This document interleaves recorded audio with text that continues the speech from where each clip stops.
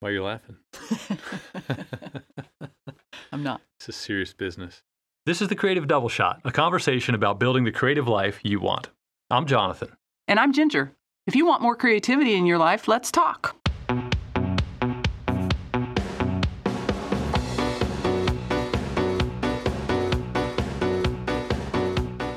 Hello and welcome to another episode of the Creative Double Shot. Today we're talking about inspiration and the many facets to that concept, right? Yes. I always think about movies where the maestro or the artist is at their desk and they have a eureka moment. They see something and it sparks this whole cascade of creativity and amazing genius level work, which who wouldn't love that?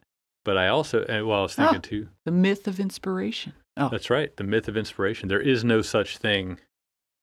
There is such a thing, actually. yeah.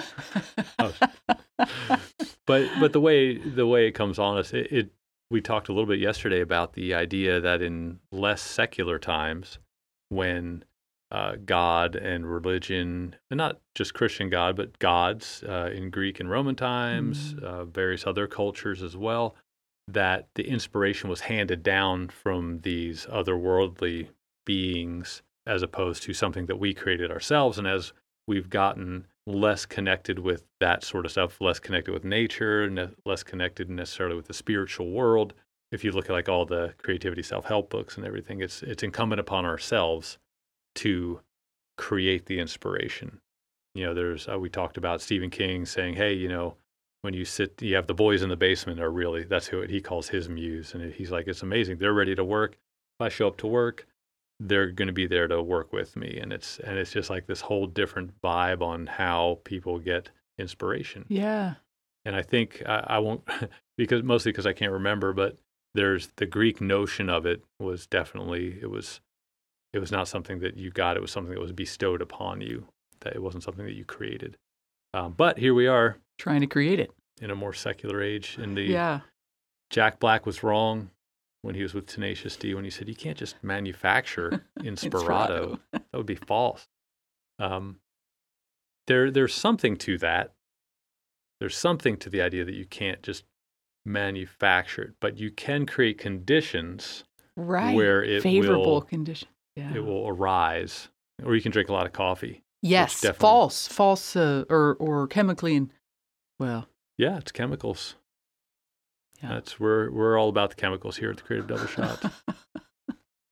Fluoride, just caffeine and fluoride. I'm a big fan of the inert gases, vitamin D, the noble gases.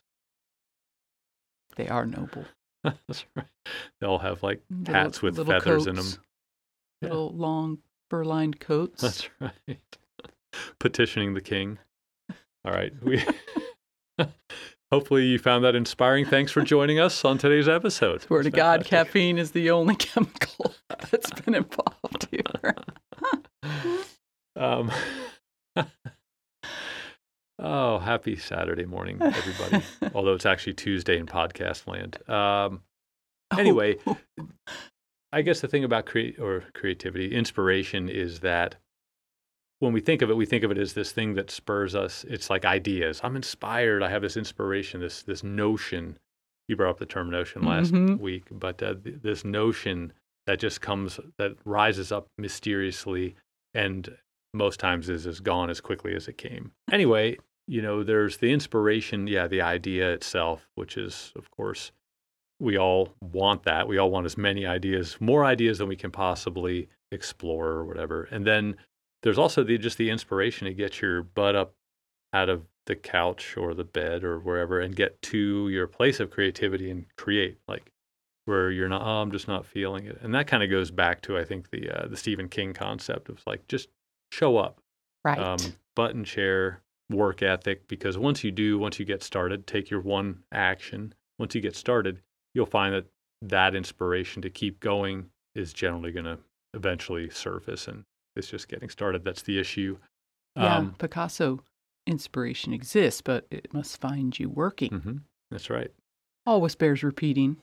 Absolutely. You know, it's funny. We talked about the cliches and how there's truth in all of those, and it bears just ruminating on them a step longer, as opposed to going, oh, that old chestnut. Yeah. Which is cool. And then there's the inspiration to keep going. We have this idea, we're all excited about it, we get in there, we start making, and next thing you know, you're either like, oh, this is kind of boring, or it's not turning out the way I want, and you need to figure out a way to recapture that spark. And I know we've alluded to this before, but there are probably other ones too, but those it was kind of interesting to unpack inspiration a little bit and see that there are actually multiple types and they manifest in different ways. And what we've also found is they're not all grandiose, right? Inspiration doesn't have to be choirs of angels and lightning trumpets. bolts. Yeah, thank God, no lightning bolts. Yeah. And so this episode is more kind of about, I was thinking like the small gods was the concept I was thinking of, like a lot of European immigrants and African diaspora folks, when they wound up in this country for whatever reason, they brought with them these little everyday gods that weren't like, Zeus. It was more like, oh, this is the god of my kitchen or whatever. I don't claim to be a folklore type person. Yeah, but I was thinking of the novel American Gods by Neil Gaiman, which I think was subsequently made into a show on one of the many, many streaming networks.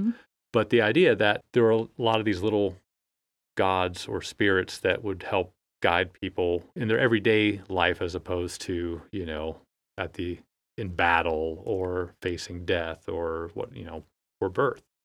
And so when Ginger and I talk about inspiration and just like, man, I'm kind of stalled out, or, I'm so excited because I got this idea.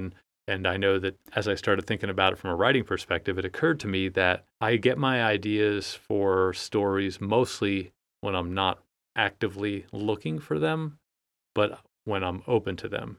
And I think that's a big part for a lot of creatives, is that the more you try and like control finding that sort of idea inspiration, the less likely it is to come, the more frustrating it is, versus like, you're kind of in the beginning of I don't want to say a new series, but just working on a new framework for creating and body of work. And I don't know what the right way to describe it is. I think that sounds good.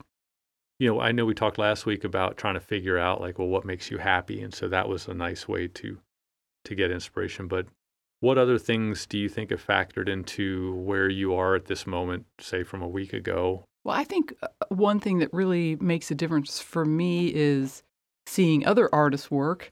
And so I think taking that workshop that I took is still a source of inspiration, because there's always that struggle when you take a workshop from other artists and you sort of want to be like them for a while. Yeah, sure. So you're learning, they're giving you tips and ideas of how they do it, and you say, oh, that's so cool the way they do that. I want to do that.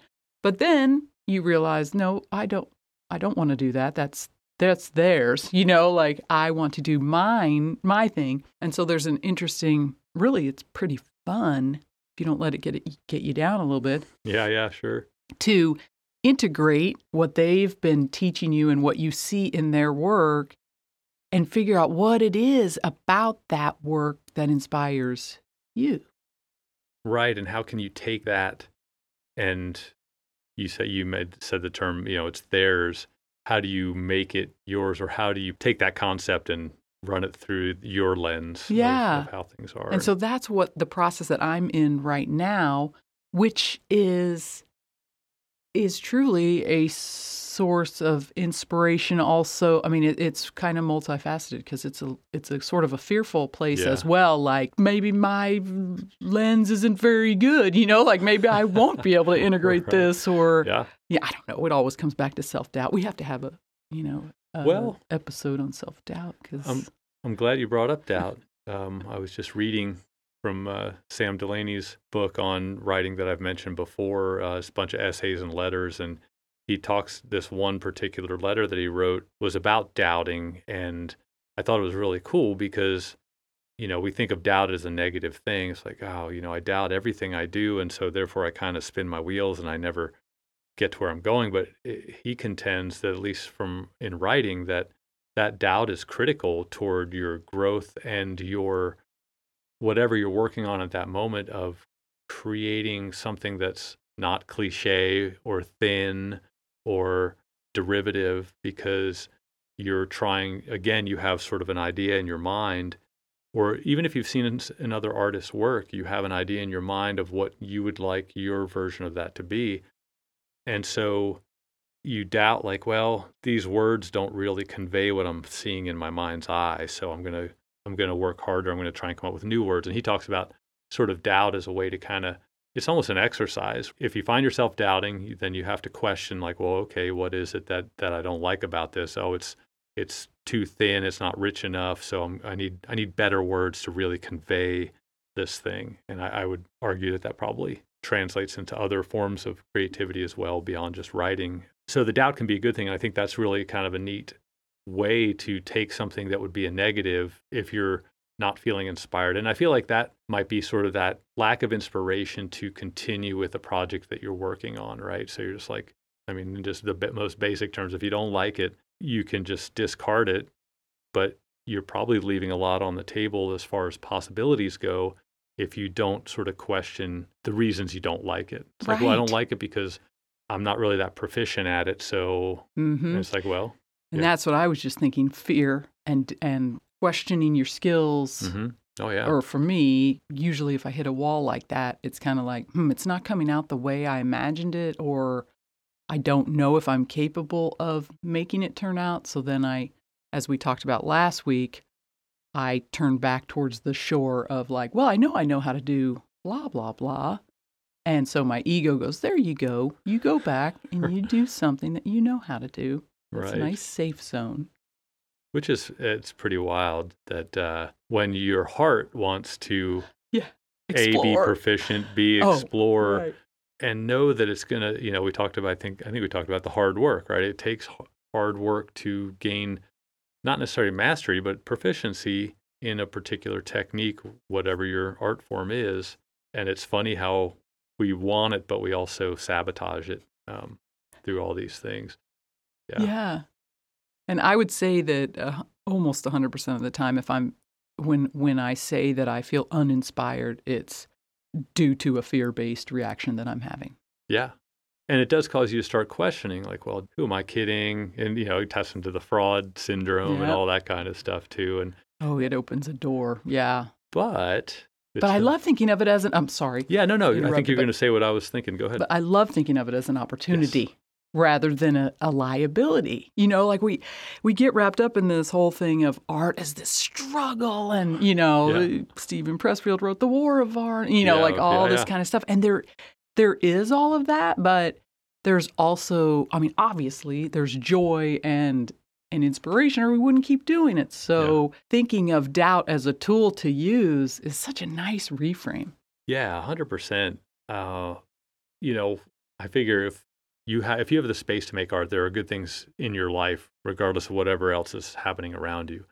And to rob yourself of that joy of making art because you're looking at it solely as a struggle, you're doing yourself a disservice. And taking these things that are normally negative and using them as vehicles for inspiration that's a long way of saying that there are a lot of opportunities to find inspiration and kind of kickstart yourself into continuing with what you're working on. There's a book I believe I've mentioned before. It's a writing book. It's called From 2,000 to 10,000. And it's this woman who talks about upping her word count per day production, like fivefold, basically. And that's not really the point. Like in my mind, that's great. And that's not me. Like I can crank out words, but by the time I get to about 2,000, I'm usually, I've outpaced my ideas. And so like, there's no point. It's not satisfying and fun probably anymore. That's right. But one of the things that I love about that book is she talks about if you're writing a scene and you're not enjoying it, then you need to stop and examine why. And again, if you're bored, the reader's going to be bored. And who the heck wants to spend their time writing boring stuff, not for the reader, but for yourself? Because if you're writing and you're just like, this is a slog, then you might as well be doing your regular life. That's right. I'm just gonna go to work today instead. And so I love that way of thinking about it. And that goes back to sort of that, like if you're looking at it constantly as a struggle versus a source of joy, then you're doing yourself a You disservice. change your liking. That's right. So that if you're working on your creative practice and it's not to your liking, and you have an idea in your head that it's the noble, it's the real art, and this is something I've dealt with in my mind. A real artist has struggle. A real artist, is a sophisticated artist, has intellectual problems with everything they do, like they question everything they do. And you're not just this like Pollyanna who thinks, who's having fun and stuff like that. Yeah. Like I battle that. And so, but for me, art is all about having fun, or is about so that it doesn't every part of the process doesn't have to be fun, Right. But tapping back into what got you giddy or thinking of fun in the first place, or thinking of getting excited or calm or whatever thing you're going for when you do your creative practice, having that identified.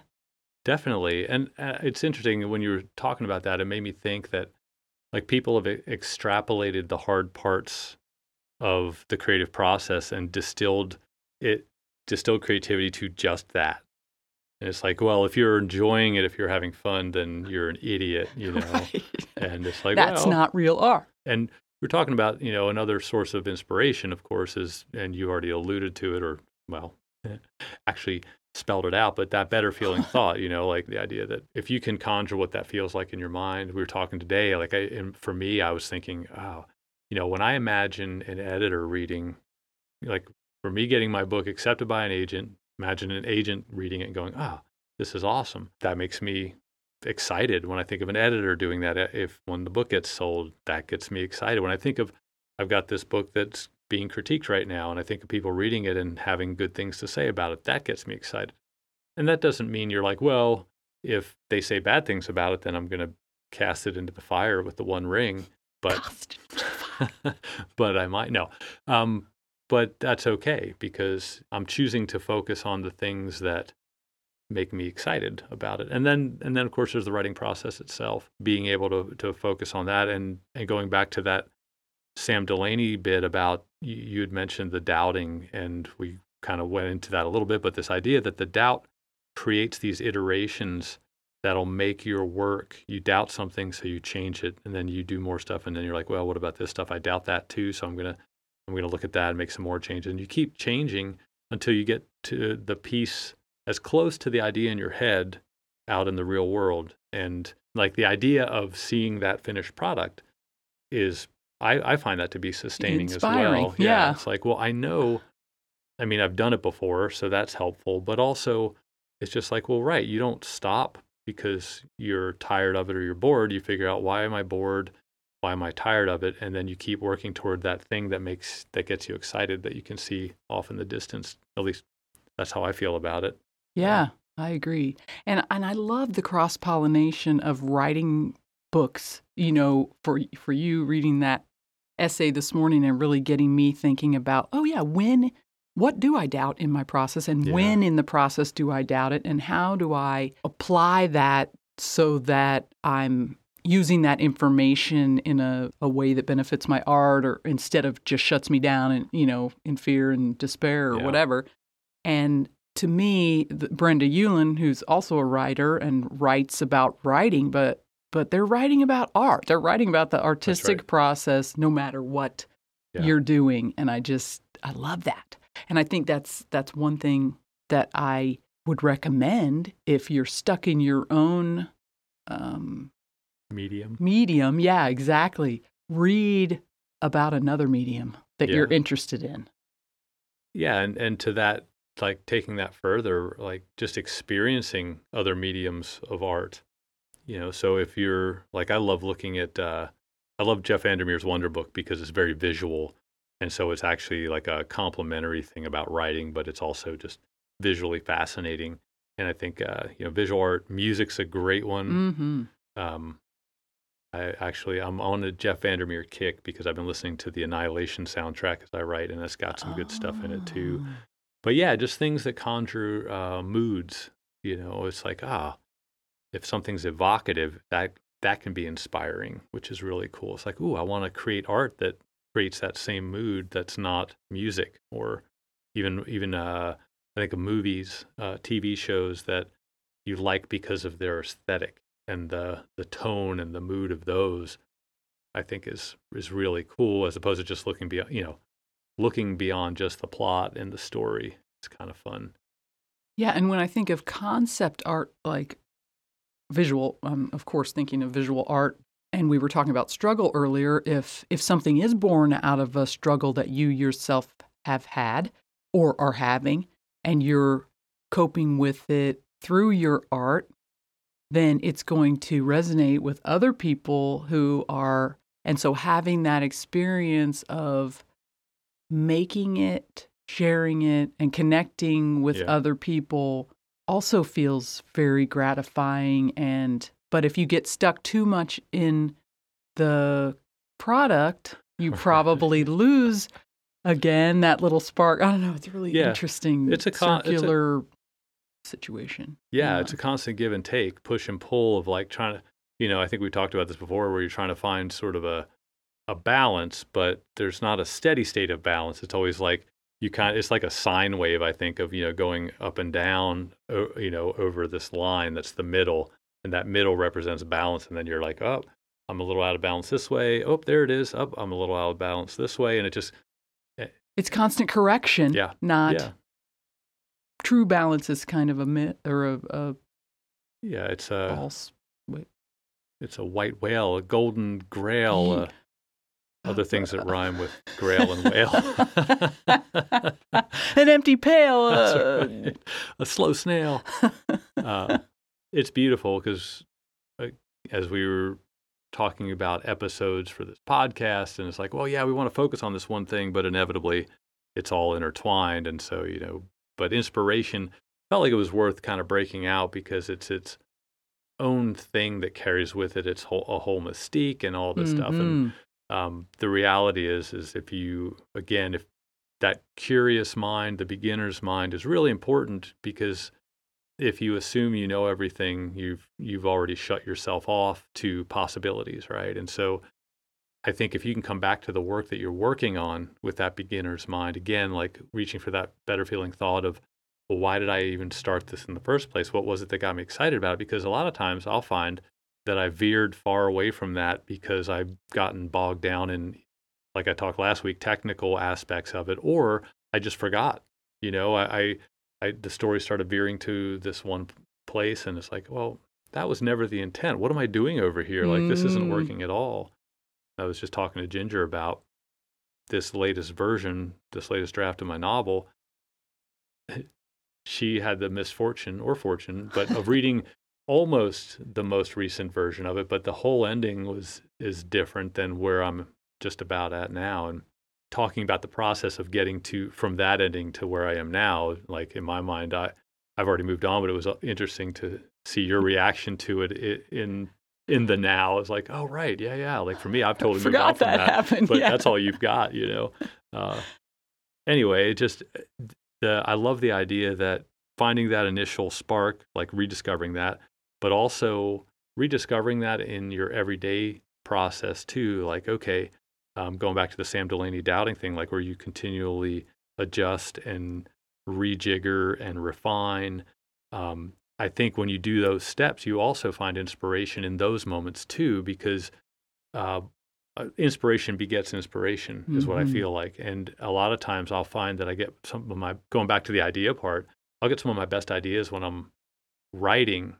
When I'm actually just doing the writing, it's like, oh, yeah. Oh my gosh, like this could totally tie in with that, and this could do that, as opposed to like sitting back and journaling about, well, how could this tie in and how could that? Because the mind state is totally different when you're actively seeking solutions versus being open to things being not exactly how you imagine them, which is counter to what I was talking about before. But as is the creative process. Yeah, right there. but I think that being open is really important, because a lot of times we put a lot of work into a thing. Talk about the pieces of art that you've done, and you find a little spot on it, like a 6x6 spot. You're like, I love this spot, and you do everything around that because you want to preserve it.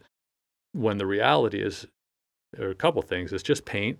Yeah. right? And of course, there's the fear that, well, I won't be able to create that again. Exactly. Whereas once you paint over it, do you find it a Sense little of relief. Yeah, Yeah. it's like, okay, I'm Like, not bound to that anymore because I'm open to other possibilities. Like that was fun. It had its time, and I enjoyed it at the time. But it turns out that's not in service to the bigger picture. Yeah. And doing the work that's kind of been in the popular culture recently is that Picasso's idea of, it needs to find you working, butt in the chair, that kind of stuff. And Brenda Ewan and Bird by Bird Woman, Anne Lamott, all about like having the discipline to go sit down and do your thing. Her dad got up every day at 5:30. I always think about him, and no matter what was going on or how much he had to drink the night before, and he got up and wrote. Like, we love to think of inspiration as these lightning bolts that we were talking about, right. But it's also an everyday practice. Well, and that's I mentioned the creativity or inspiration begets inspiration, and that's the practice right there. And we talked about at one point, I had finished a draft of a novel, first draft that I've never worked on ever again. But after that, I said, you know what, I'm going to take this whole year and I'm going to work on short stories. And what I found was that that's not my favored medium because, as you may have guessed from the podcast, I can be verbose and I like to explore things deeply. And so novels are great. But I found that by the end of that year, I was better at doing short stories. And now I've lost it all because that's been a long time ago. I guarantee you that if I wrote for a living, I would probably write short stories. Well, it does. It seems like an easy way in, right? Or short. I'm really drawn to poetry. Ah, yeah. And but yeah, exactly. I have creative commitment phobia, which we're going to also address in a future episode. We're going to get a chaise lounge for that one. Talk about an iceberg. Oh boy. With an emotional ball of twine. Exactly. Yeah.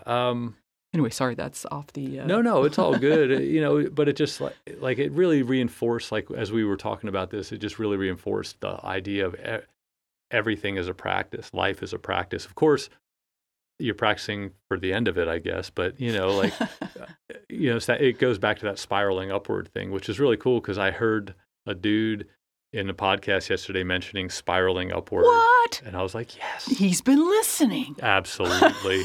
You're welcome, Mr. Published Book Guy. But it was cool. It was like, none of these thoughts that we're putting out there are probably, well, they're not. They're not original in the conceptual sense, right? Right. They come with our, of course, dramatic and humorous flair that no one else has. It's really cool to have these things that we've arrived at through our own conversations, see them out in the world, that other people are thinking about them too, and in some ways is validating, but in other ways it's like, yeah, other people are dealing with the same stuff. And of course, this guy was talking in a business context, so it was kind of cool. It's that Accidental Creative podcast that we've posted in the show notes for a link to, but. Anyway, just this idea that it's all a practice, and to remember that as opposed to like, oh my gosh, I've definitely stressed out about getting this novel done. And I was like, well, but why? Right. Like you mentioned, like, what's your hurry? I mean, I actually created this deadline by agreeing to have a critique done, which in a lot of ways has spurred me to move faster and more intensely, which has been really awesome. Well, and to commit to your practice more. Yeah, as opposed to just saying... At different times, and yeah. We've probably dug into inspiration in a very organic way. Organic. See? Yeah. Good word. Well, and I love it, though, because I think of it as just sort of all these parts of creativity. It's like we were talking about last week, it's messy, and it's messy in our heads, and it's messy in the practice in terms of the way we kind of veer and touch different things over time, but eventually it all kind of cycles back into itself, and hence the upward spiral. So, and it's a little slippery. That's the other word I was thinking of, because you you have your finger going towards the point that you think you're making, and then it kind of slips off to the side and something else comes in and you, wait a minute, there's that too. So what I'm hearing is, so the spiral upward isn't just a line. It's a big fuzzy nebula thing that a lot of stuff happens within as the whole thing kind of spirals upward. It's kind of like our solar system traveling through the galaxy, Oh. Yeah, it's getting really deep around here. Dang. Look out. But I love that. And I don't know. Hopefully you'll find this conversation inspiring. And just a note, if you ever wind up going to our current website, which is what is our current website? dreamsmithlimited.com, which will change eventually to creativedoubleshot.com. But anyway, if you go there, and we have the episodes are on there too, and if you do want to comment on any of these episodes, you're welcome to. We do filter for spam, so none of your shenanigans. Yes. No. Anyway. Don't offer us money? any. What are you talking about? Well, you could do that, but yeah. No. But yeah, no, we'd love to hear from you if you're into it, because we know that a lot of people are thinking about this stuff and having their own conversations. So feel free to chime in. We'd love it. Otherwise, thank you for joining us on another episode, and we'll catch you next time on the Creative Double Shot. See ya.